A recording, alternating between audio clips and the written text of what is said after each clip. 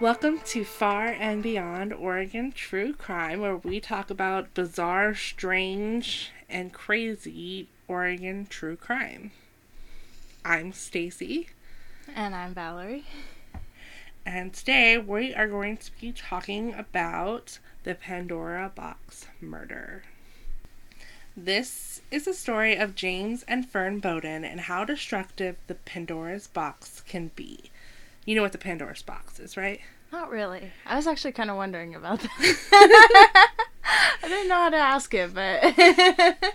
So in Greek mythology, there was a box that Pandora gave to somebody whose name I don't know because I did not research it. I'm just remembering from college. And inside it held all of humanity's woes, all the bad things, all the suffering, all of the pain. And she told the person to protect the box. Don't ever open it, because if you open it, the suffering of mankind will come out. And, of course, the person opened it, and that's why we have war and famine and all this pain and suffering, because one person opened a box. Mm-hmm. They only let out a little bit, but it was enough. So, it's basically a box of destruction and evil and pain. So, at the time of our story, James and Fern Bowden lived in Portland, Oregon with their 2 daughters. What were the daughters' names? Their names were Doris and Shirley. James Wesley Bowden was born December 12th, 1897 in Jordan Valley, Oregon. Jordan Valley is located in eastern Oregon, and it is like right smack on the Oregon-Idaho border. I think it's like in both states. It's like that close. That reminds me of like those tater tots, the Ordo. I don't know if they have those all over the country, but they sure have them here. Now I want tater tots. Yeah, there's one thing to know about Valerie is she loves her tater tots. So it's about 155 miles from Baker City, and it was actually named for Michael Jordan. But not that Michael Jordan. Yeah, because it was back then.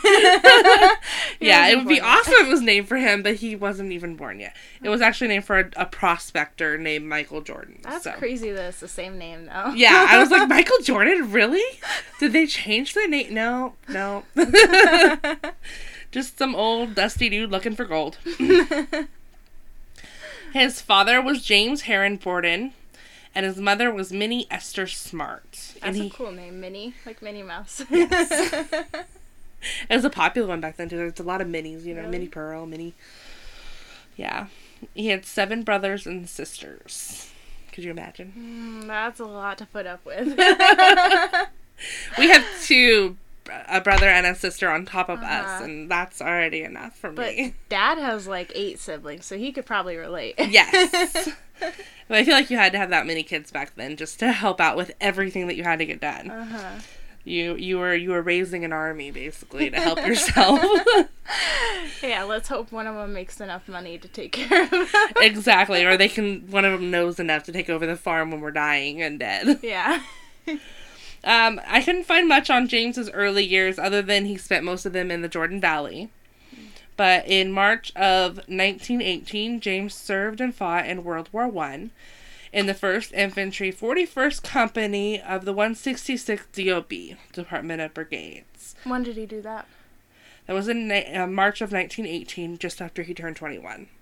Because back then you could not join the army until you were 21. That's weird, because we have it 18 now. Yeah, it's 18 now, but back then they had it older. I don't know why. I couldn't find anything on why they changed it, other than they needed more bodies in World War II. Mm-hmm. But he was actually discharged, though, less than a year later, in December 1918. Mm-hmm. Because so he didn't serve very long at all. No. But it wasn't his fault. It's because the war ended in November, so he couldn't get in there in time to help out long. So, yeah. No fault of his own. He received the World War I Victory Medal, which it looks like everybody that served received that. But, I mean, that's something. He still served, yes. He was a private, I think was his rank. Is that the lowest rank? I'm horrible at military rank, and now they're like E something and E5, E4, and I have no idea. Back then it probably was, though. I think private was one of the lower ranks, yeah. So his wife, Fern Marie Chandler, was born in November 12th, 1899 in Walla Walla, Washington, which is located in eastern Oregon near the Oregon border. Do you know the age difference between those two? It looks like it's about 3 years, if my dates are correct on Fern. That's not bad. Fern was a little harder to track down, so I'm hoping that that's the correct date for her. That was kind of what I kept finding. So, her father was Aja Hamilton Chandler. How do you spell that? A-S-A. That's weird. It's either Aja or Aza.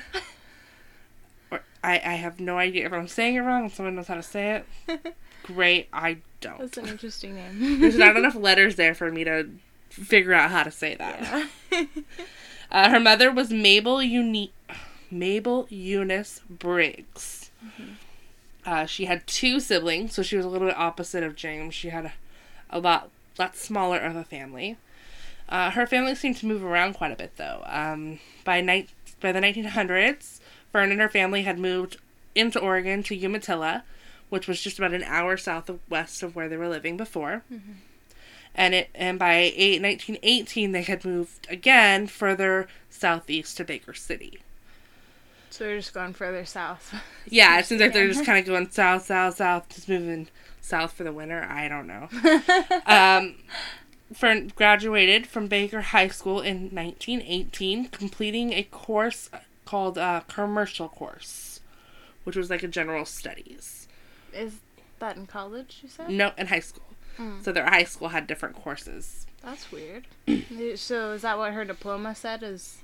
That's what her yearbook said. She completed a commercial course. And so I kind of looked up what that meant. It just means like a general study. She completed high school, basically. There were some people that did other things. And it would say that they, completed basic some law, I think was one of them. And so they kind of geared their coursework towards what they were going to do in college. That's nice. And because she was a woman, she really... Mm-hmm. You're just going to do the basic, is what they told her. And usually it led to, like, clerical jobs and stuff like that. Secretaries. The things that they thought women were capable of then. Yeah. Sometime between 1918 and 1927, Fern and James met, courted, and decided to get married. They, in that order is what I'm assuming. They could have met, married, and then courted. But given the time, I don't think that's how it worked. They were married on November 7th, 1927 in Baker City. So that's where Fern lived? That's where Fern lived. And James lived further south. But for some reason, he was in Baker City at that time. I don't know why. I'm thinking maybe it's because he got back from the war and went up there. Because the war ended in 1918, and I don't have any record of him between then and 1927. So, let's see. They moved to Portland sometime between 1940 and 1942. On June 1st, 1941, James's father passed away. He was found by friends, and he had been thrown from his horse and kicked to death. Did they ever find the horse? They didn't say. I assume the horse was just kind of wandering around, and that's how they know he was kicked to death, because the horse had his bloody hooves all over. That sounds very suspicious. Like, there could be another true crime story right there. I know. I'm like, who found him? How long after did they find him? Are they sure the horse kicked him to death and someone didn't take a stick and bludgeon him to death? I mean, what about these friends? I know, these supposed friends. I do know that between this time and when James left, his father and mother had divorced. So James was living alone, I'm assuming. I didn't see where he had remarried or anything like that. He was 70 years old when he passed away. His father? Yes. That's pretty old. Yeah.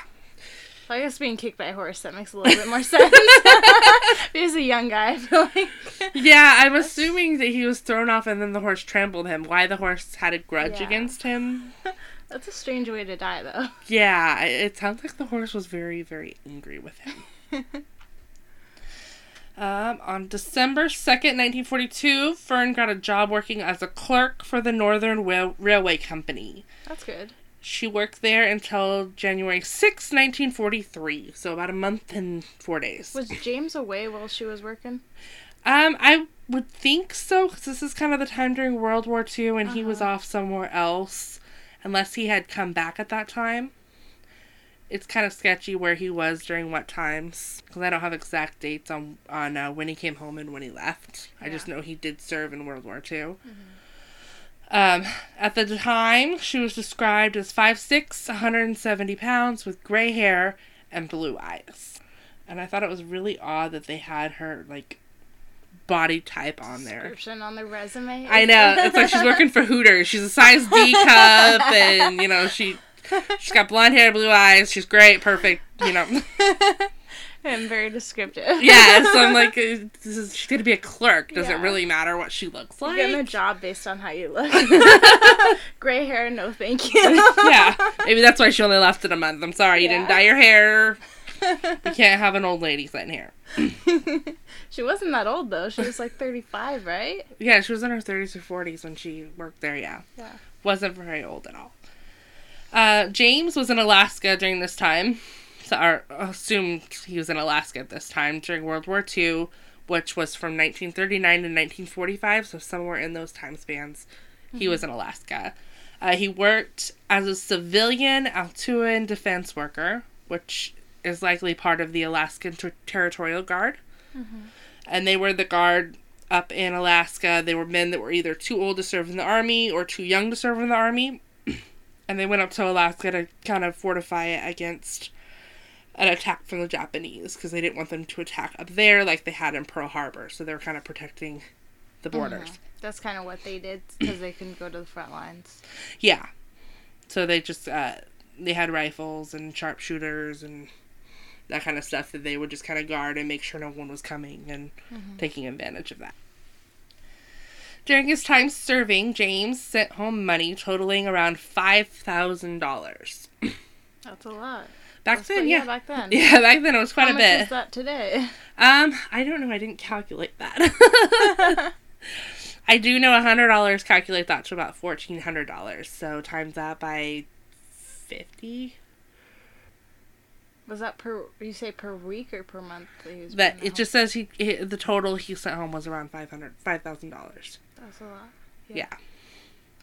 Speculation was that upon returning home, well, it's not quite all speculation because he did state this in some of his statements. He didn't know how Fern spent all the money, or most of the money. His money? Yeah, and according to Bowden, she either squandered it or embezzled it, or she spent it on the men she was supposedly stepping out with, because he accused her of also being a cheater. He had a lot to say about what Fern did while he was gone, and I don't know if half of it is true or it's just his paranoia. But yeah, he was very he was gone for a long time. Yeah, and I guess maybe he was lonely, so he thought she was lonely, and she had a little more. I mean, up in Alaska, you're not going to find much. It's just an Eskimo here or there. At the time, at least. And any rumors he hears from his neighbor, he's going to believe them first, because he hasn't been around. Yeah, exactly. They're like, oh, there's this guy at your house. He said he was an electrician, but, I don't believe it. Yeah, those rumors, man, they get you every time. Yeah, your sink faucet seems to be breaking down a lot. She dropped a ring down the drain again. I think it's a sign, hon. So, after he came back, and he was accusing Fern of stealing his money and stepping out with other men, he came up with a plan in which he would take revenge upon one of the men he supposed Fern was stepping out with. But we'll talk about that more later. Okay. On June 20th, 1946, Fern kind of put a kibosh on his plans when she filed for divorce, claiming that James was cruel, and she demanded $100 a month on child support, which this is when I calculated with inflation, that's about $1,400 a month today. That's a lot. Yeah. Were they living in Portland at this time? Yeah, they were in Portland, so it's expensive. It's expensive. I'm sure it was still expensive back then. And James filed an answer denying all the claims of cruelty and all of this, so... Yeah. Of course, it was not an amicable divorce. It doesn't make a lot of sense that he'd come back and be so cruel and controlling unless he was paranoid that she was cheating. Yeah. There's paranoia there. I'm wondering if there's drug use or something. I don't know. Maybe. Something's going on. On July 13th, in 1946, reports state that James moved out. But when he did, he left something behind. And this is described as several different things. It's described as a box, a suitcase, a footlocker, or a chest. So, keep that in mind. On the evening of Saturday, July 27th, his daughter Doris, 13, and daughter Shirley, 17, went to a friend's house for the evening. Fern's curiosity about the item left behind finally got the better of her. James had left it in the basement and left instructions for his family not to touch it, which of course means I'm gonna touch that. So it's just an ominous box full of, they don't know what is in there. Yes. And later on, police say that James also told her, hey, I have a diary in here that marks all of your movements that I've been watching you. That's creepy. But don't touch this. Don't read it. I would want to and don't open the box. I'd be like, it's a good thing we're getting a divorce then. Yeah, I'd be like, there's maybe some juicy stuff in there that'll help me get more money. I'm gonna go look at that. Shortly after she descended the stairs to the basement, an explosion rang out, blowing out windows, dislodging radiators, destroying household effects, and ending the life of 44-year-old Fern Bowden. Upon arrival, police found bits of wire and metal embedded in the rafters, so it didn't destroy the house, just the basement. And pieces of remains that were later determined to be human and Fern's. Was the basement part of the house? Like, you just walked down to the basement, or was it a whole separate thing? I'm not sure. It looks like you could enter from outside or inside. It looks like there was a main entrance downstairs where you had a big door you could go into. Mm-hmm. But I don't know if there was an entrance inside. You would think there would be somewhat of one. Yeah. Because it talked about the girls going down the stairs to see him in the basement in some of the news articles. So, but I have seen videos of it where it looks like it's outside entrance. Chief Detective Eugene Ferguson said the odor of a common type of explosive was present in the cellar.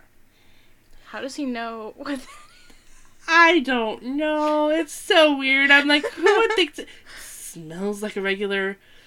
Nope. This is a rare one. It's a rare explosive. It smells like it's rare. I can tell. My nose. I got this nose. Medium rare. I got it. Yeah, so I'm like...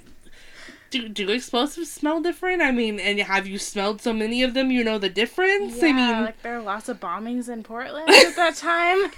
Not that I'm aware of, but maybe he was in the war and was around a lot of them. I'm not sure. That's my best guess, is he was in the war, he smelled this stuff before, but yeah, it's like... Like, I work with him every Friday night in the basement, too. Yeah. It's like, I have I sniff them every day to make sure I know which one each smells like, just in case this happened, and it happened. So excited. I could have used this experience. Preparing for this my whole life. As a bomb-sniffing detective. You've heard of the bomb-sniffing dogs. Yeah, I could be a dog.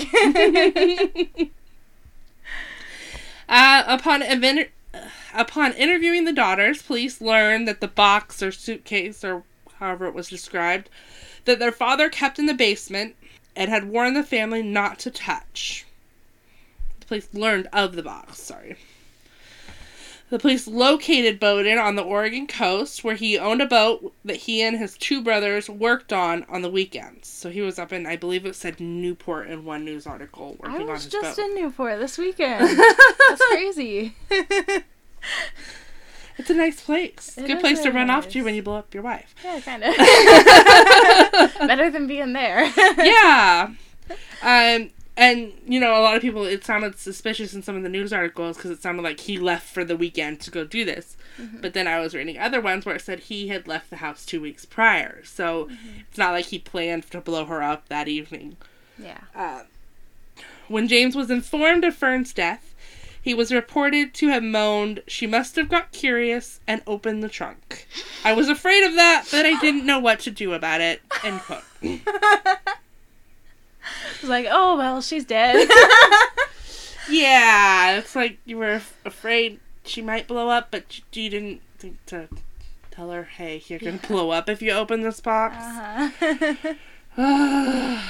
Yeah, I think he just didn't want to go into the cops and say, my husband built a bomb in the basement. Yeah, especially during the divorce, but... Yeah, you're definitely going to lose the kids if you build a bomb in the basement, I'm just going to say.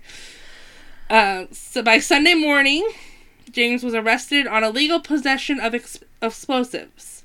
James denied owning any explosives or having any knowledge of how his wife was killed.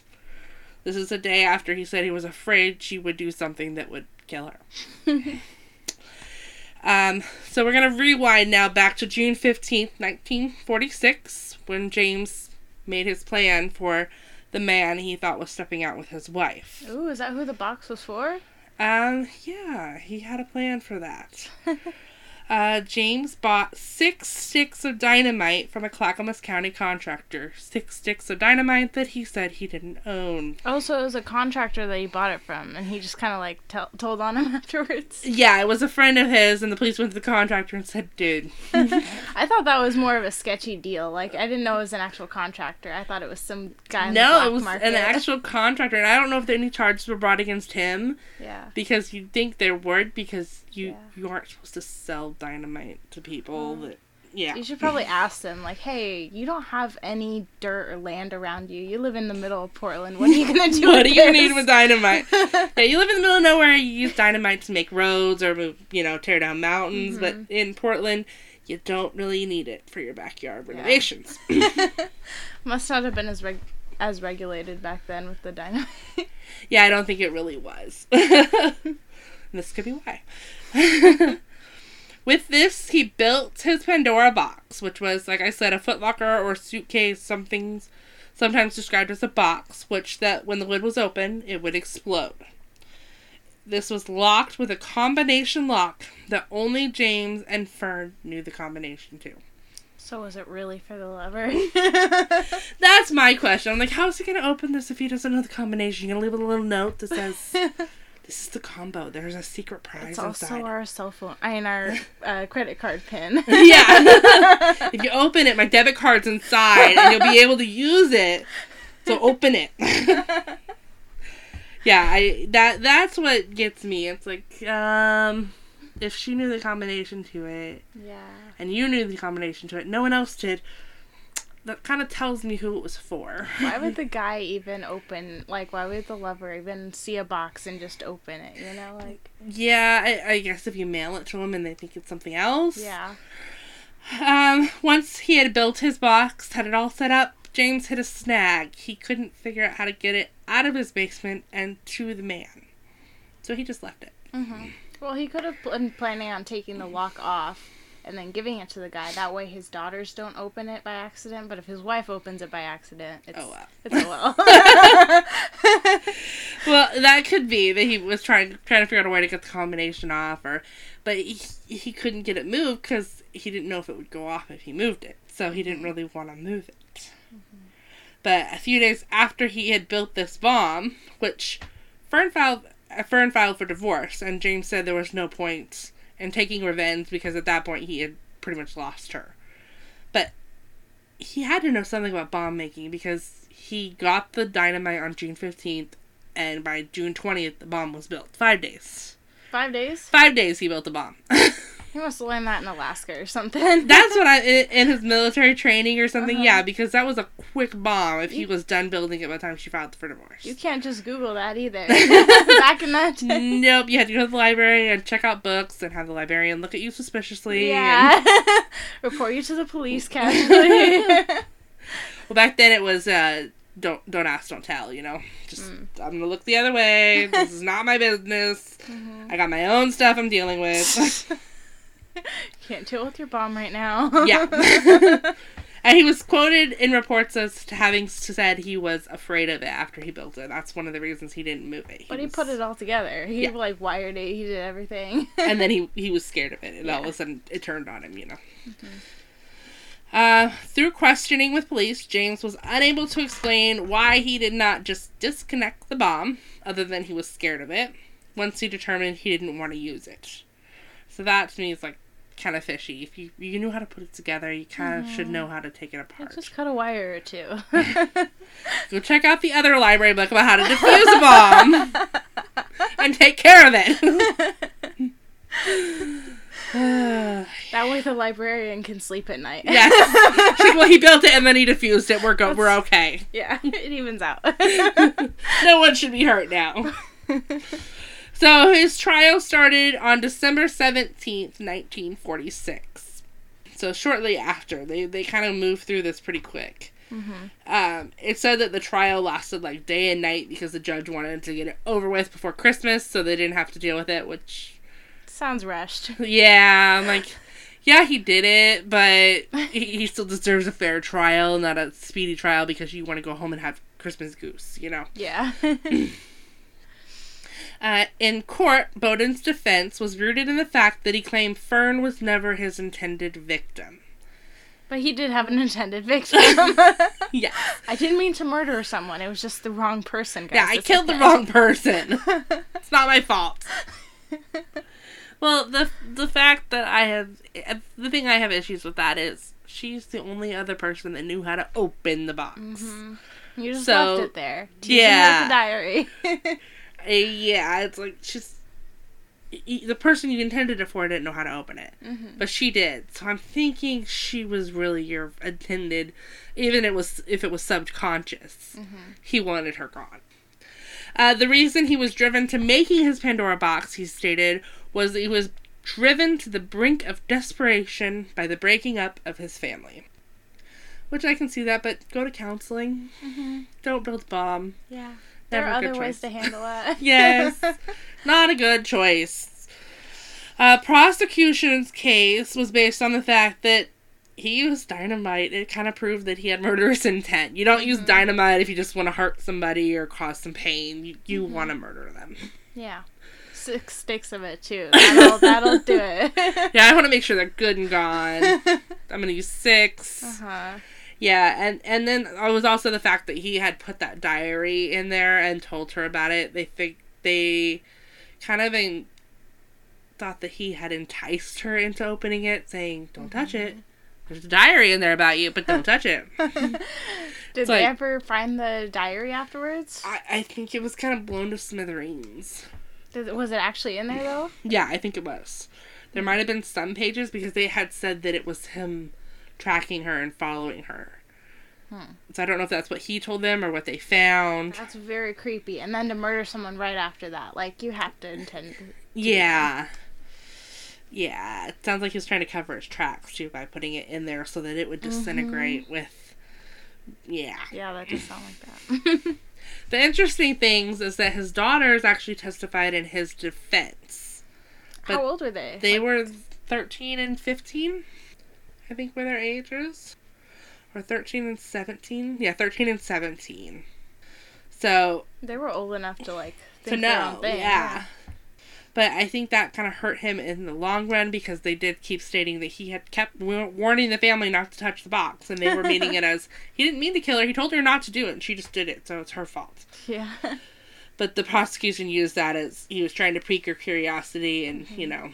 And she kept the kids in the divorce, so it's kind of weird that they're taking his side instead of her side. Yeah, I don't know what the family dynamic was like in that, but... Maybe they wanted to stay with their father or something. Especially after their mom is now dead, they wanted a caretaker. They didn't just want to be orphans, so they were defending him. Yeah, they wanted someone they knew. I can see that. Trying to keep their family together as best as possible in their grief. Yeah.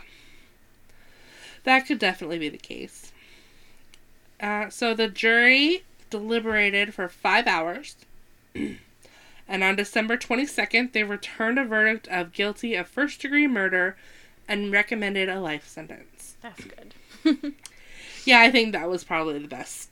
That was probably appropriate for the situation. Yeah, I kind of agree with that sentencing. Sometimes I don't, sometimes I do, but this time I definitely do. So they took a break for Christmas, and on December 27th, James W. Bowden was sentenced to life in prison. And Bowden at this time was 49, and he claimed he was a victim of a chain of circumstances. That he created. Yeah. Your paranoia led you to this, and then you chose to build a bomb instead of going to family counseling. It was premeditated. It was yeah. You thought this. You had time to think this through, and you didn't think it through the right way. He resided in Oregon State Penitentiary until late August, early September 1954, when he was sent to the Oregon State Hospital, which is actually just down the road from me, for tuberculosis treatment. The penitentiary, is that the one, like, on the outskirts of Salem? Right? Yeah, over on Gaffin Road, I think. Yeah. Yeah. So he was close to us, too.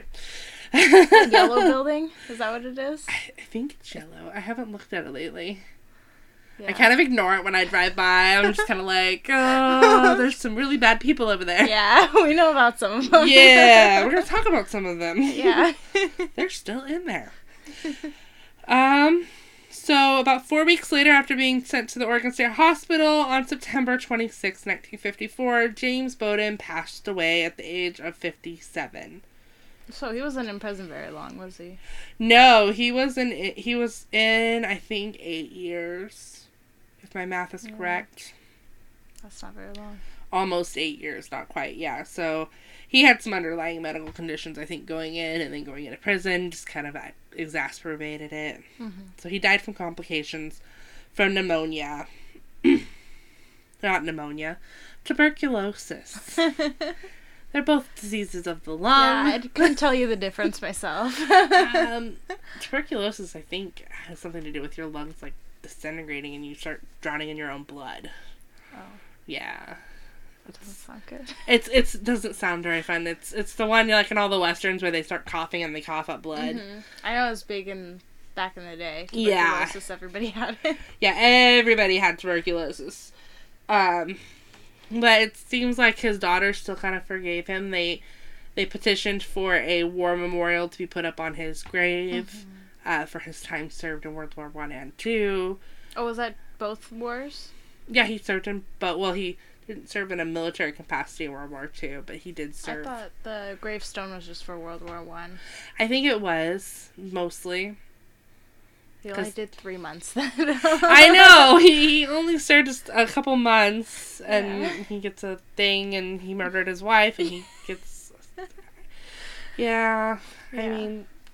I understand the need to be close to a parent, but there's something called a toxic relationship that I wonder, but I think Doris and Shirley are still alive. They'd be in like their 80s now. I couldn't find much information on them other than I think it was Doris got married. And I can't remember the gentleman's name right now, but it was shortly after her father was passed away. So, because she wrote on there her father's name and that he was deceased. So. On the marriage certificate? Yeah. So, that is the story of the Pandora box murder that took place in Portland, Oregon in 1946, I believe. I said it enough, you'd think I'd remember the date. Yeah, 1946. So. That's a crazy one. Yeah, and I was surprised that I'd never heard about it. Like, I've never seen a true crime podcast about that. Yeah, and it's like, it's super bizarre. I mean, who built a box in their basement that's rigged to blow up to murder someone you think is sleeping with your wife? I mean, it's a little out there, and like, you went from point A to point Z. Yeah. You skipped a whole bunch of steps.